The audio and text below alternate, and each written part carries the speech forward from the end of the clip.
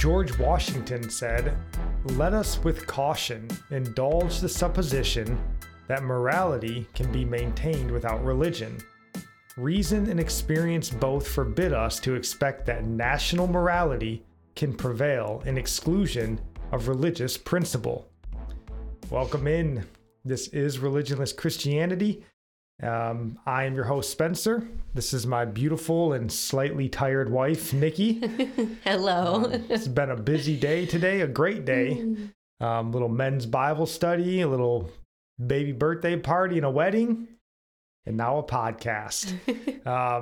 So thank you for joining us. If you're new here, every week we do our best to try to help Christians live a life that's pleasing to God in a secular world. So that's what we do our best to I guess, relay to you guys here as best we understand it. So in this episode, is sort of a special release episode, if you will. We're going to be sharing a message that I gave to the men that I lead in a Bible study at the jail. So it was a 4th of July, Bible study. And so we decided to focus on America, kind of using America in our founding as sort of our jumping off point for the Bible study. And I wanted to share it in our episode, it was yesterday when I'm recording this, but which was July 9th. So we wanted to put it in that message, but it would have just been too long to really discuss. We didn't want the episode to be that long. So we were like, we'll just save it. But it seems like we always run into issues where things we kind of want to talk about just get buried in the hectic pace of this world. And there's always something new, which is great to talk about, but then we lose sight of the things that were really heavy on our heart to talk about. So we decided it's our podcast and we'll release an episode whenever we want to. So we're just going to make this kind of a standalone episode. There's going to be no prayer requests today. No news stories, no sermon recommendations. We're just going to go straight message. But before we do all that, do you just want to say hi, get anything off your chest before we get rolling? No, I don't have anything to get off my chest. All right. So, this is just going to be more of a topical discussion for today. I want to talk about 2 principles that are necessary for American culture to be sustainable that are in very short supply. And they come from this great book. You'll see it on the screen, and you can find links to it down in the show notes if you're interested in purchasing it yourself. But the book, it's on the founding of America, really, and it's called The 5,000 Year Leap. It's not a new book. You may have already read it yourself, and which is great. But the book sort of discusses principles of freedom that helped establish America and basically propel America in 200 years to essentially take a 5,000 year leap, right? That's where they get the name from, a leap in advancement. So inside the book, the author lays out 28 principles of freedom, but it's really the second principle that I want to focus on today. And that principle, he says, is a free people cannot survive under a Republican Constitution unless they remain virtuous and morally strong. So I'll ask you guys listening the same question I asked the guys in the jail when I was telling them.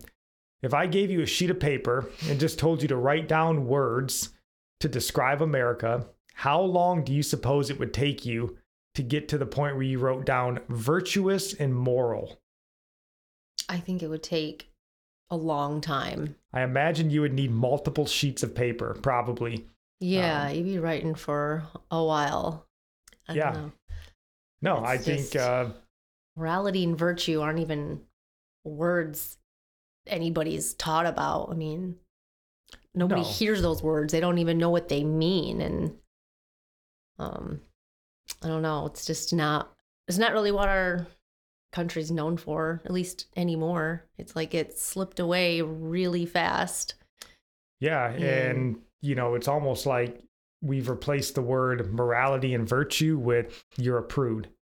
It's almost an insult, right? If you're moral and virtuous, they're a prude. They're no fun. But even in church, people look at it that way too, sadly. Yeah. And many in churches are just as offended as the world when you want to correct, on moral issues, just talking about modesty or not drinking or shacking up with whoever you're dating. Like, people get really upset when you warn them in love, but they're like, no, culture's changed and the Bible needs to keep up, and people always just say, I hate when they say that. Even people in church are like, oh, it's just culture. It's okay. Like, yeah, no, that's called the world.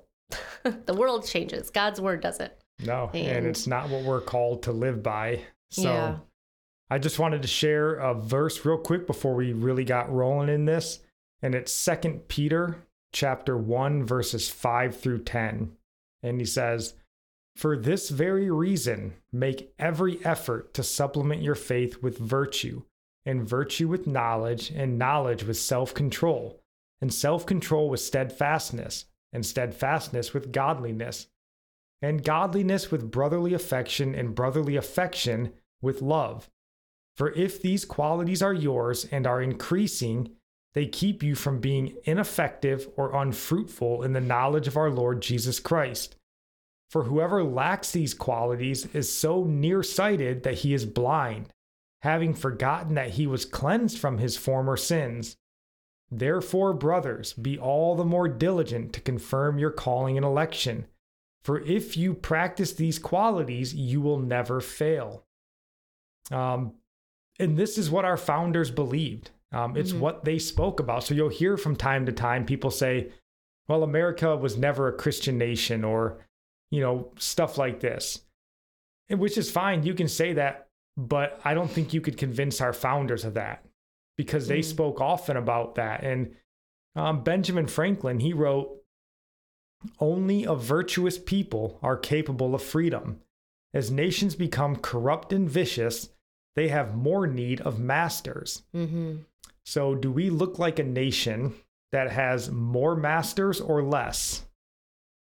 It's almost as though the people that are set up or sort of setting themselves up as our masters are the very people that are encouraging us to give up our morals and our virtues. No, they tell you morals is restrictive, and that's the opposite of freedom.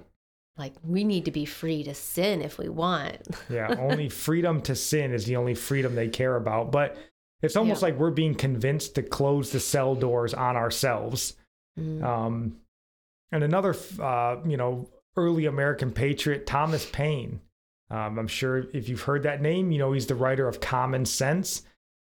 Interestingly, he noted that most of the people in his time in America, so at the founding, he said they were industrious, frugal, and honest. And he had pointed to Britain as basically the antithesis of America. And he said because their people had been debilitated because all they wanted was luxury, indolence, which is just an inclination towards laziness, amusement, and pleasure. So who do we sound like in America today?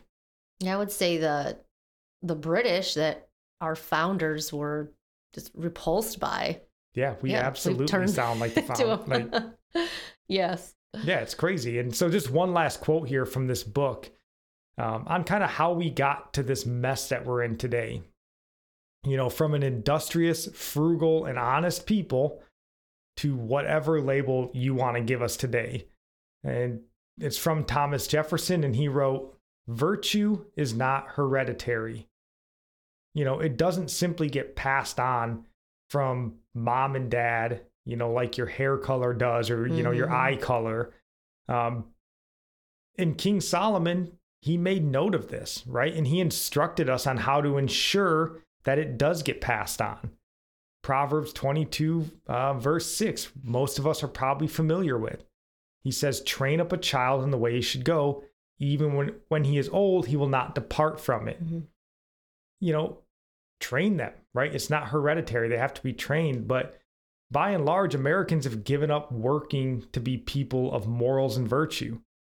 And the thing is, we live in the richest nation in the history of the world. And I was reading this stat and it seemed so low. I went and found it in a couple other places. So it might be off slightly, but not much. But if you make over $35,000 US a year, you're considered the top 1% of global wage earners. That might be low, but I found it in enough places where I thought, all right, we're going with it. But, you know, $35,000 US a year. The average American makes somewhere between $50,000 to $60,000 a year. So we are a nation of global elites. So you'd say, why would people be moral and virtuous in a nation when we can have all the pleasures that this world has to throw at us? Yeah, it's a good question. And without God, you have no reason. If you don't accept Jesus as your Lord and Savior, you might as well be like Kurt Vonnegut said, eat, drink, and be merry, for tomorrow we die. I know. Drink and be merry, for tomorrow we die. I mean, that's like the Bible passages from Ecclesiastes, 1 Corinthians. Yeah. Yeah, I'm sure he stole it from there. But yeah, I mean, you got just rich, you have no faith in God, no morals or virtue. Eat, drink, and be merry, because you might die tomorrow. So what does it all matter, just right? Live it up. What is it? YOLO? Yeah, YOLO, right? But we discussed this stat a few months ago that roughly 60% of America claims to be Christian in some form or fashion. And that number is low and getting lower. You know, it used to be much higher. But a more alarming stat that we've also covered on this show before, only 6% of Americans, like all Americans, not even religious, just 6% of Americans claim to have a biblical worldview. So a question I asked myself, and it's a question you may be asking yourself: how can you be a Christian and not have a biblical worldview? And you may come up with a better answer, but the answer that I came up with is you can't. Because a biblical worldview simply means that you believe the Bible is true and accurate. You know, it's the word of God. And that's the lens that you see the world through. That's how you interpret the world. Yeah, I don't know how you can be a Christian and not hold to that belief. Like people can like the person of Jesus and can like his teaching. But if your view on the Bible is like, they're just stories, like it's just good instruction to live by, and that's it for people, you just have a hard time convincing me that you're a Christian. Couldn't convince I don't me. know. I guess I couldn't judge their soul or anything, but I would struggle with accepting that they're a Christian. In Proverbs 30, verse 5, which says, every word of God proves true. So the entire Bible is inspired by the Holy Spirit, who is God. Therefore, the entire Bible must be true. And if it is true and you believe it, it should color the way that you see the world. It doesn't mean we won't stumble or backslide, but we should have that as the goal, to follow scripture. Yeah, I mean, I agree. So what happened to virtue? You know, Jefferson said it wasn't hereditary, but we've been a nation that's lost faith in God. We've lost our faith. We've drifted more and more into the secular world. We've traded, you know, what would be our heavenly riches, stored up for eternity, for our earthly riches that we can use now. We've by and large become a nation of prodigals. And I'm sure you guys are all familiar with the parable in, what is it, Luke 15. But that's what makes this all the more important, that those of us who desire to live according to God's commands, we need to begin to become comfortable with being outcasts. You know, I would call us, and I don't know if it's the right word, but almost to a place of like radical morality or like radical virtue, because we're faced daily with radical immorality. That's true. Like, so you almost have to match their intensity. Yes. In that verse in 2 Peter chapter 1, verses 5 through 10, that's what we who call ourselves Christians, our Christ followers, need to return to. You know, we need to live in a way that's different than the world. They have to notice that it's different than the way they live. And this has always been God's instruction for us. So if you want to read John chapter 15, verses 18 through 20 from what Jesus told us. Okay, it says, if the world hates you, you know that it hated me before it hated you. If you were of the world would love its own. Yet because you are not of the world, but I chose you out of the world, therefore the world hates you. Remember the word that I said to you, a servant is not greater than his master. If they persecuted me, they will also persecute you. Yeah, we should pray for that. I didn't write this quote down, but there was, and I've probably shared it with you guys before, but there's a great quote from Martin Luther where two of his friends get martyred by the Catholic Church because they were preaching their, Reformation theology, basically. And Martin wrote sort of somberly that he thought he would be the first one to be martyred for this great gospel. But he said, I wasn't worthy. Like he counted himself, Lord, let me be worthy to be killed for your gospel. And he was somber that he wasn't.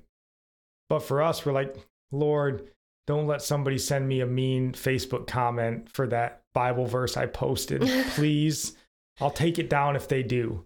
It's like, why would we pray to not be persecuted? We should be praying to endure persecution. Yeah, Lord, please let me do something worthy of persecution. So then this verse in John chapter 17, verses 9 through 19, it's long, but I think it's such a great sort of prayer that Jesus prays over us that it should really encourage us to walk boldly in the world. So, honey, if you want to read it, it's long, but I think it's all good. I love this. I just read it the other day too. He says, I pray for them. I do not pray for the world, but for those whom you have given me, for they are yours. And all mine are yours, and yours are mine, and I am glorified in them. Now I am no longer in the world, but these are in the world, and I come to you. Holy Father, keep through your name those whom you have given me, that they may be one as we are. While I was with them in the world, I kept them in your name. Those whom you gave me, I have kept, and none of them is lost except the son of perdition, that the scripture might be fulfilled. But now I come to you, and these things I speak in the world, that they may have my joy fulfilled in themselves. I have given them your word, and the world has hated them because they are not of the world, just as I am not of the world. I do not pray that you should take them out of the world, but that you should keep them from the evil one. They are not of the world, just as I am not of the world. Sanctify them by your truth.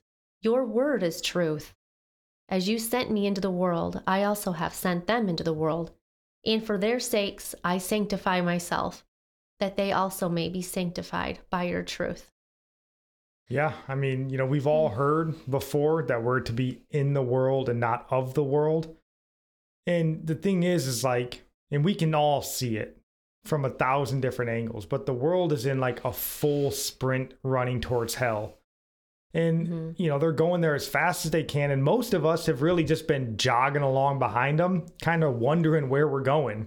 Right? Like, why are we doing this? What's happening? And we maybe even feel uncomfortable, but we're like, whole crowd's going this way, right? But the thing is, all we have to do is stop. Like, you don't have to do anything other than just stop running off the cliff. Stop where you are. Because there's a lot of ways that you can be led off the narrow path.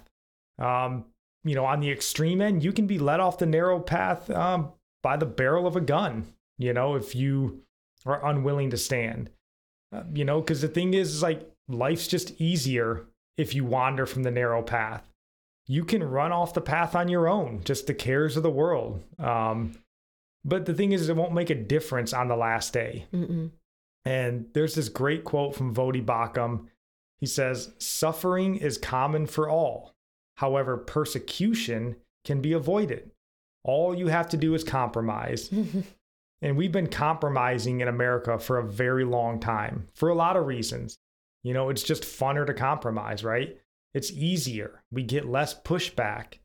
There's a lot of reasons, but I just wanted to take today here for the podcast like I did on the 4th with the guys in jail. I just want to take today to remind you that Jesus prayed for us to stand firm in this world. Like John 17, verse 9 through 19.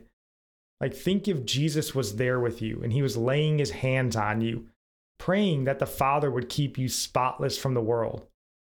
Like, what would you do to live up to that promise, that prayer? But he did pray for us in a sense, right? We have his word. He prayed for you to the Father. Not that you would be removed from the world, but that you would like have the faith and the strength to stand against the world. But man, we've just caved. That's what it means to walk like Jesus, is to stand firm, just like he did. And we're supposed to look different than the world. We're supposed to be a light to the world and not walk in their darkness. And walking the opposite of the world is shining your light. You're dimming your light by walking in the darkness. So we're not supposed to put our lamp under a basket, and we're just basically hiding ourselves from the world. And I just love that prayer. I just keep thinking on Jesus even says for our sakes, he sanctified himself. And he says, sanctify them by your word. Your word is truth. And it's all about abiding in his word. Like, we just take for granted that we have his words, his written words. Like, we have the most powerful weapon and we don't even open it up. Right. And then even when we do, we're sort of like ashamed. And I'm calling us out here. We know the word, yet we're ashamed, or we're uncomfortable. We're like, is this the right time? Should I really make a fuss about this? Instead of just being like, no, the Lord of glory told me what to do. That's what I'm doing. Knowing that Jesus prayed for us, though, he prayed really for contemplating that prayer. Like you said, if you could imagine him with you, praying over you, that prayer, it would really embolden you to take that serious. No, and we know that it would, because we have the written record of the apostles who were there, who had Christ praying over them in person. And we see what they lived like. They didn't live like us. Like, every one of them was martyred. Most of them suffered beatings and imprisonment, endless, constant ridicule. And none of it mattered, right? Because they saw the risen Lord. That's what would take someone like Peter, who said, Lord, I love you. Where else can I go? You speak the words of truth. And then he denied him, right? But then we see Peter later, word has it, right, that he was crucified upside down. So what took him from being a Christ denier to willing to be crucified upside down, other than he saw Jesus alive? Something changed, right? Something was different. You have to know more strength. that Jesus is alive. That's the thing. You have to believe in the resurrection. And the thing is, it really bugs me. I brought up to you, I don't think I said it on any other episode, but just the verse about Jesus saying, whatever you ask in my name, that I will do. Oh, that's the verse everybody clings to. They really believe that. But what did the disciples, the apostles, they read that? What were they asking for? Were they asking for the things the world asked for? These how many lukewarm new Christians? Camels did Peter pray for, and a new house? They didn't ask for the things of the world. They didn't say, oh, help me, get this better house, this better car, help me get. They weren't looking for promotions or status in the world. That isn't what that verse means. And that's the only verse people cling to, and they really believe it. But that isn't even what it means. They're just praying that prayer, just asking in Jesus' name and believing he's going to give them the riches of the world. It's really wild. Sad. They have more faith in that than in that prayer to stand firm. And they don't believe that they're able to walk this narrow path. No, we all have to come to that realization.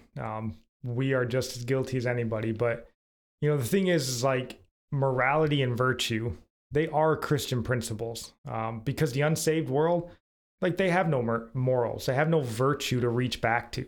They have no higher authority. No truth. So the world needs today what it's always needed: godly men and women living unashamedly passionate lives for Christ, not following the world into like the moral decay that we see all around us, but setting the standard for the rest of the world to follow. And yeah, we'll catch flack, along the way. And if things get bad here, we'll probably catch more than flack. But without us, the world and the lost, they have no hope. They have nothing to see that's any different or any better without us. So like Nikki said, we have to take the basket off our lamp. And if your light's gone out, ask God to relight it. He will. He's faithful. Those are the things that Jesus says, whatever you ask in my name, I will give you. Yeah, ask for that. That's the kind of stuff he was talking about. Yeah, he'll answer your prayer when you've been stoned nearly to death and you're like, Lord, give me the strength to walk back into that town. It's all about the gospel. It's all about just us being bold and walking in the strength of his spirit. And no, it's all about the gospel. And the thing is like when you receive the gospel, that was a result of someone somewhere living out what we know is the Great Commission. Jesus told us that in Matthew 28, verses 19 through 20.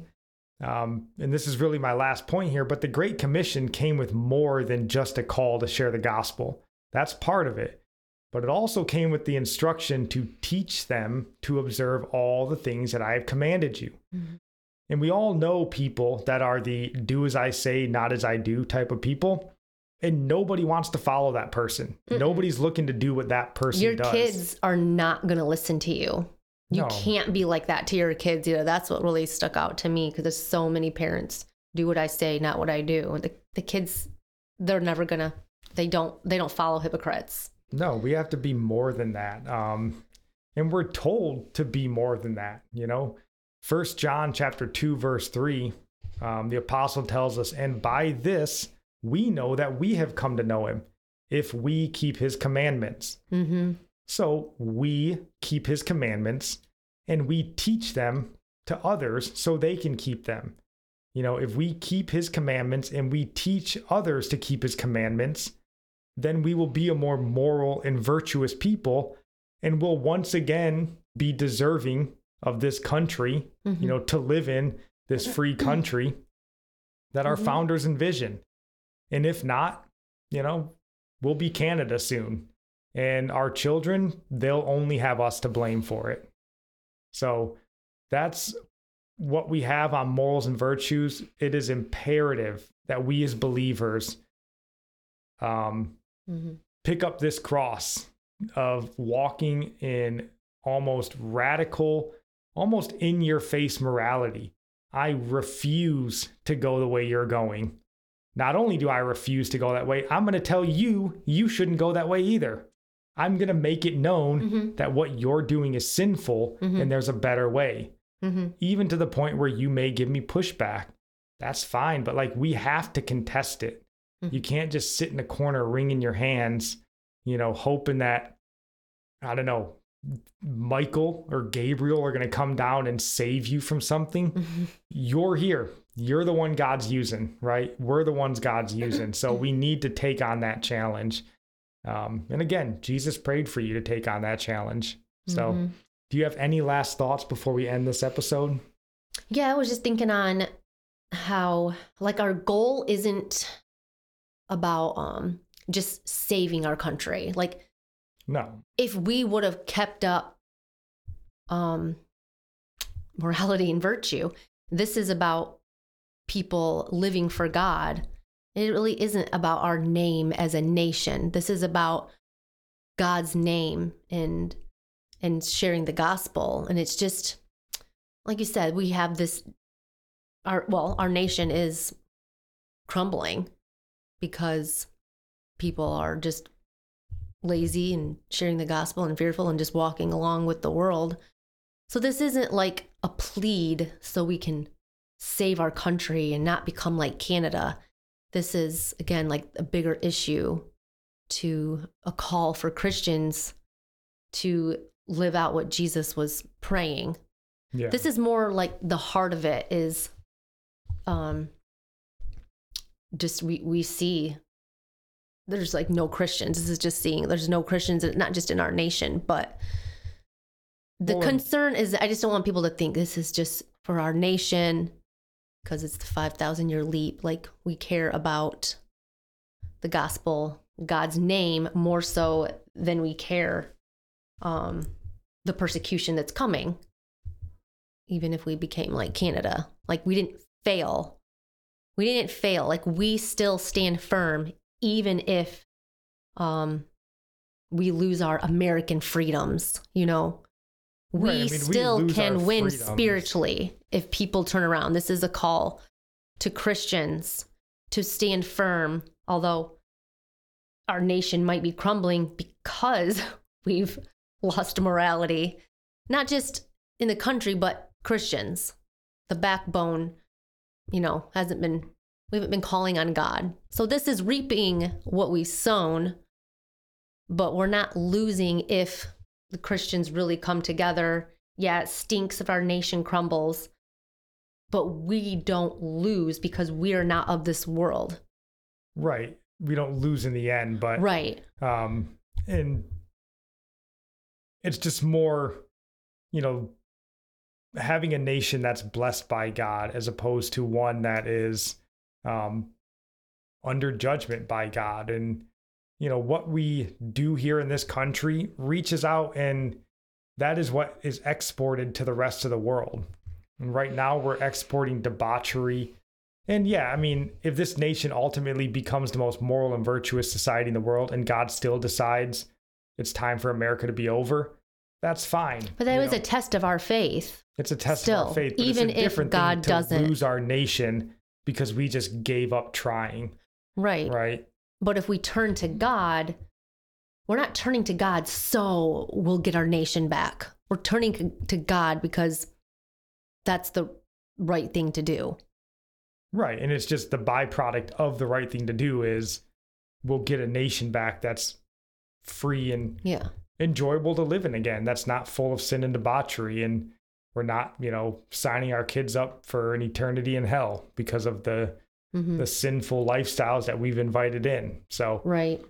Christians still have the control, you know, of this nation if we choose to pick it up. Yes, we do. We do.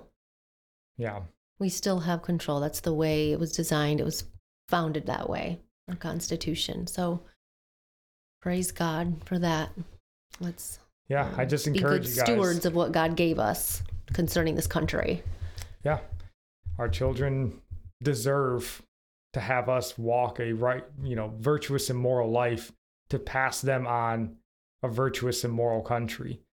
They deserve more than us to get everything we want sinful and self-indulgent and then pass them on a heaping, you know, pile of we want our children country to be able to not be locked up for preaching the truth and raising their own kids. You know, it's coming our way. I mean, I don't think our kids are going to fall in line with that transgenderism, but heaven forbid their children get caught up in it and then they get thrown in prison for trying to convert their own children and help them. That's what we don't want to happen. This isn't about our freedoms now. This is just about insanity coming that we can prevent. Absolutely. And we need to take that challenge on. So that is all we got. We will be back on Monday, tomorrow, with some daily devotionals, and back again next Saturday talking about for Calvinism. So hope to hear from you guys then. Otherwise, God bless.